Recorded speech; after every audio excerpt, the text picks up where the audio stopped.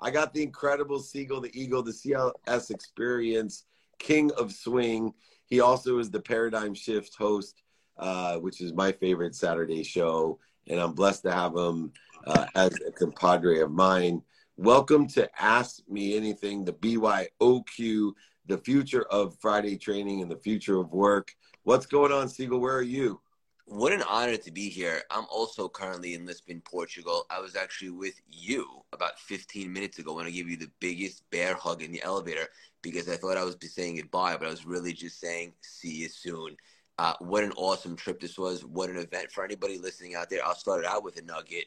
You know, I was only in here for one day, and that's enough, right? Because what is the cost of inaction? When you have opportunities like this, number one, you have to create them, and then you have to seize them, because as Dave always teaches me, it's the long game mentality, right? So we spoke a little bit this time. Next time we may have a bigger role, more than likely, and also the connections we made today. So thank you for the opportunity, and what an awesome trip so far. That's awesome. And, you know, watching you, because I have the luxury of hindsight and the Monday morning quarterback of mentoring and the Monday morning quarterback of being here for 5 years and seeing that you're or even farther than I was when I started off, and you're emceeing big stages. But what I really got to see is, you know, you took the effort to show up, and every turn that you made, whether it was emceeing, whether it was sitting backstage while you're emceeing, whether it was sitting at a booth or listening to a speaker or even going to dinner or hanging out in the lobby, every single time that I was around you, there was more opportunities that came at ease to you. There was power sponsors and sponsors. There was organic introduction. So instead of having to be a favor of Dave Meltzer, where I'm calling somebody going, oh, I love Craig Siegel, he's amazing. Have you seen the CLS Experience and Paradigm Shift? Have you been on his podcast? Can you do me, quote unquote, a favor and interview him, or quote unquote a favor and come on his show? Instead, just by you being and showing up, people at our frequency were like, dude, you got to do this with me. We got speaking as South by Southwest. We're going to go do this other show. Craig, I saw it, you got to do it. And we had elevated a frequency. What question comes to mind for you as you now just experienced what I call the authentic, organic frequency neighborhood instead of the forced neighborhood of trying to cold call by knocking on doors? Of all the paradigm shifts, and I don't mean episodes of our weekly show, I mean life lessons, I think this one might be top 3 favorites of mine. And for anybody listening tonight, specifically that's building a personal brand, which many of our listeners and followers are, Dave, I'd like you to explain why sometimes the quick home run can actually hurt the credibility of your brand, as opposed to taking that long game mentality and earning it. So when the time is right, there's more of an audience to see it. Yeah, and I saw this in my own life because I got out of law school and made $1 million 9 months out of law school. And I always felt as if how and what would have been impacted if I had to continue to struggle to make that money. And so, especially in building a brand, because we never know what's going to hit. And that's why consistency is so important, because you never know what's going to hit. Because of statistics themselves, every once in a while, for example, if I have 100 people I'm helping build their brand, one of them is going to hit every day on average. That means whatever the video is, whether they like it, don't like it, think it's amazing, think they're amazing, or don't, everyone's going to hit on one day. And one of the biggest dangers that I see is when I have a client that I'm helping to build their brand that states they have a long vision, get success early on, and then they expect everything that they do to get those kind of results. Now, I've been with the biggest names in the social media space, the Gary V's, the Tom Bilyeu's, the Ed Milet's, the Dan Fleischman's, the Neil Patel's, whoever it may be. And we all, on certain days, have content completely flop as far as what people's ego would think that flop. Now, the ignorance of most people is they think that that means it wasn't a good video. For me, the criteria of a good video isn't that it got 1 million, 2 million, or 3 million views, which is a terrible thing to happen on your first video, because then you think every video of yours is amazing and everyone should get that, which is an impossibility. But even worse, you lose the understanding of what your aiming for. You know, we talked about today that I have some videos, especially on LinkedIn, that don't do very well, but the 6 people that it does well with are chairmen of billion-dollar companies. And the reason it didn't do well in the masses is they didn't understand it. But people who had been through building a billion-dollar company are resonating with a highly complex frequency that I'm emitting. And so only 6 people, but I have to be consistent, 1, to get any type of traction, and 2, to get credibility on social media, and then 3, to get those 6 people with 1 video. Now, you know, all the people that don't understand it, didn't like it, and think that I'm a loser because my video got, you know, 6,000 views compared to 6 million views. But meanwhile, those 6 chairmen of billion-dollar companies changed my life. And those videos are the best videos. And those people that take shortcuts will never learn that lesson, never be able to experience that lesson. They'll be too stuck on nobody loves me, nobody liked it, because of the number of people that viewed it. The number of people that view it have nothing to do with your long-term success in content or brand building. You have everything to do with it, and what your expectations and trajectories, they determine your success. You really are a beautiful buffalo. It's unbelievable. I'm the tuna can, the tiny tuna can. I love you. Everybody, come and join us on Saturdays. How many episodes have we done in a row without missing? 84. This week is 85. Magic 85 this Saturday. Even though we're both traveling the entire world, not just country, you'll see us there on Saturday. I'll be in Indiana. Where will you be? Manhattan in the Big Apple. The Big Apple, and I'll be in the big, I don't know what Indiana is. I guess it's the big pick a fruit. I don't care, whatever. It's the Big Shapiro. You heard of the Big Lebowski? It's the Big Shapiro's, because I love Shapiro's Deli in Indiana. Anyway, Craig, I will see you. Have a safe flight home. Thank you for always showing up. And more importantly, thank you for being the icon of consistency and showing what we can do with that. You're amazing. Thank you. Thank you for paving the way. Love you. I have another incredible guest, an incredible entrepreneur. Jason Julius is here, and he just popped on, his gorgeous little giddy self. Speaking of Indiana, yeah, I'm just surrounded by the best Hoosiers in the world, and he is one of them. He's the CEO of Double J Brands. He Coffee Junkies, if you haven't checked it out, and Pizza Junkies. Unbelievable franchise that is growing so swiftly with a great leader. And what makes him a great leader is an intelligent follower. I haven't met a man who is seeking knowledge so quickly. He reads every day, he asks questions, and he asks for help. Welcome, my friend, to our Future of Friday training on Thursday here on IG, every single platform out there. How you doing, Jason? Hey, brother, how are you? That's, I mean, they all seem to have nicknames for you. I prefer the ferocious Buddha. Oh, me too. That man knows what I love, because Yeah. I think what best represents people like you and I is the ferocious Buddha, an anomaly. It used to be the Psycho Bunny, but they took that for all the apparel out there. And so the ferocious Buddha is the reconciliation of doing your best, learning lessons, and having fun, of being able to be an entrepreneur with the desire that you must be what you can be, but have ease and patience in doing that. Now, you've had your up and downs like everybody else. Before I get a question from you, I got a question for you, which is, through your journey of up and down, how have you learned to reconcile having a ferocious attitude and activity, but still being patient, wise, and at ease to be a Buddha? Honestly, the answer comes back to almost the question I have for you, and that's realistic expectations. I mean, the overnight success is a fallacy, and you know that. I mean, you're putting 5, 10, 15, 20 years into something until you're discovered, and then all of a sudden it's an overnight success. So it is that consistency and just trying to have realistic expectations, and then realizing that I'm walking my path and I'm on a journey. That journey is a marathon in life, and whatever develops, trying to make the most out of every piece of every day and enjoying the journey itself. And to enjoy the consistent, persistent pursuit in that journey is so important, as you know, So speaking of that issue, you have a relative question for me about managing expectations or realistic, pragmatic decision making. What is exactly the question that I can help you on the BYOQ today?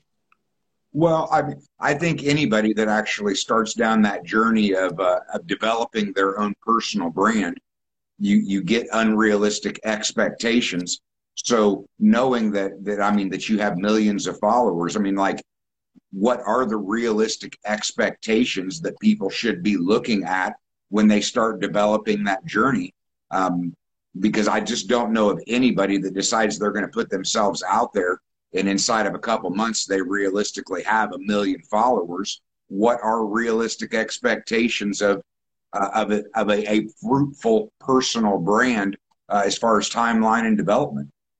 I love this question because I think it's the biggest challenge that people have to determine how much am I going to invest in my brand, and then determine the timing and risk tolerance of that investment to determine not only the trajectory, but the ROI, the return on the investment, and the multiple outcomes or better that they're looking to have. And that entirety helps us to manage realistic expectations.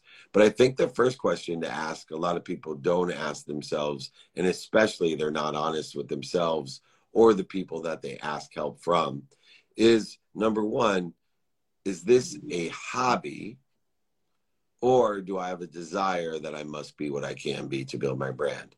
You talked about discovery and discoverability under the context that I believe that we have an unlimited size, scope, and scale of an audience.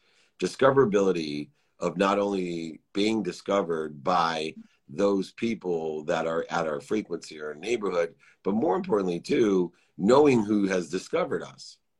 And those people that have an ego-based trajectory of a hobby of getting millions of followers, that's okay. But you have to be honest about what you want, because if all you want is followers, then buy them. Do contests, go buy followers, have people fake follow you, have people fake comment. And if you want to soothe your ego in a very fast way, and you want to go ahead and make this a hobby so that you can jump online and say, oh, I got 2 million followers, and I got all these fake comments, thumbs up, heart, peace sign, smiley face, whatever you dig, without anybody hating you because nobody's really engaged with you, so you can dictate all the positivity, the thumbs up and smiley faces and peace signs that you want, then be honest with yourself. It's okay. It's okay to have a hobby about building a brand or having a podcast or wanting to be a side hustler or whatever it is. It's okay. But it's not okay if you're not honest with yourself, because then you're going to end up in blame, shame, and justification when you don't get what you want. And you're going to waste a ton of money and lose a ton of relationships because you're going to pay people to do things for you and you're not going to get it because you're doing it as a hobby. But if you have a desire that you must be what you can be, then you need to build a community. And a community is not about followers, not about viewers. A community, number one, is knowing what you want in your community and who you want to help and who can help you. A community is a bunch of people that help each other and know people who can help each other. And if you want to build a community and a brand within the context of that community that resonates with that community at the frequency of that community, the vibration, awareness, discoverability of that community, and you're willing to do it every day, enjoying it, the consistent every day, persistent without quit, because you have a desire that you must be what you can be, pursuit of what you want from your community, a bunch of people who can help each other or know people who can help each other with popping pimples or making pizzas or selling shirts with the ferocious Buddha or acai bowls or SEO or funnels or ad spends or rental suits, whatever it is, then go ahead.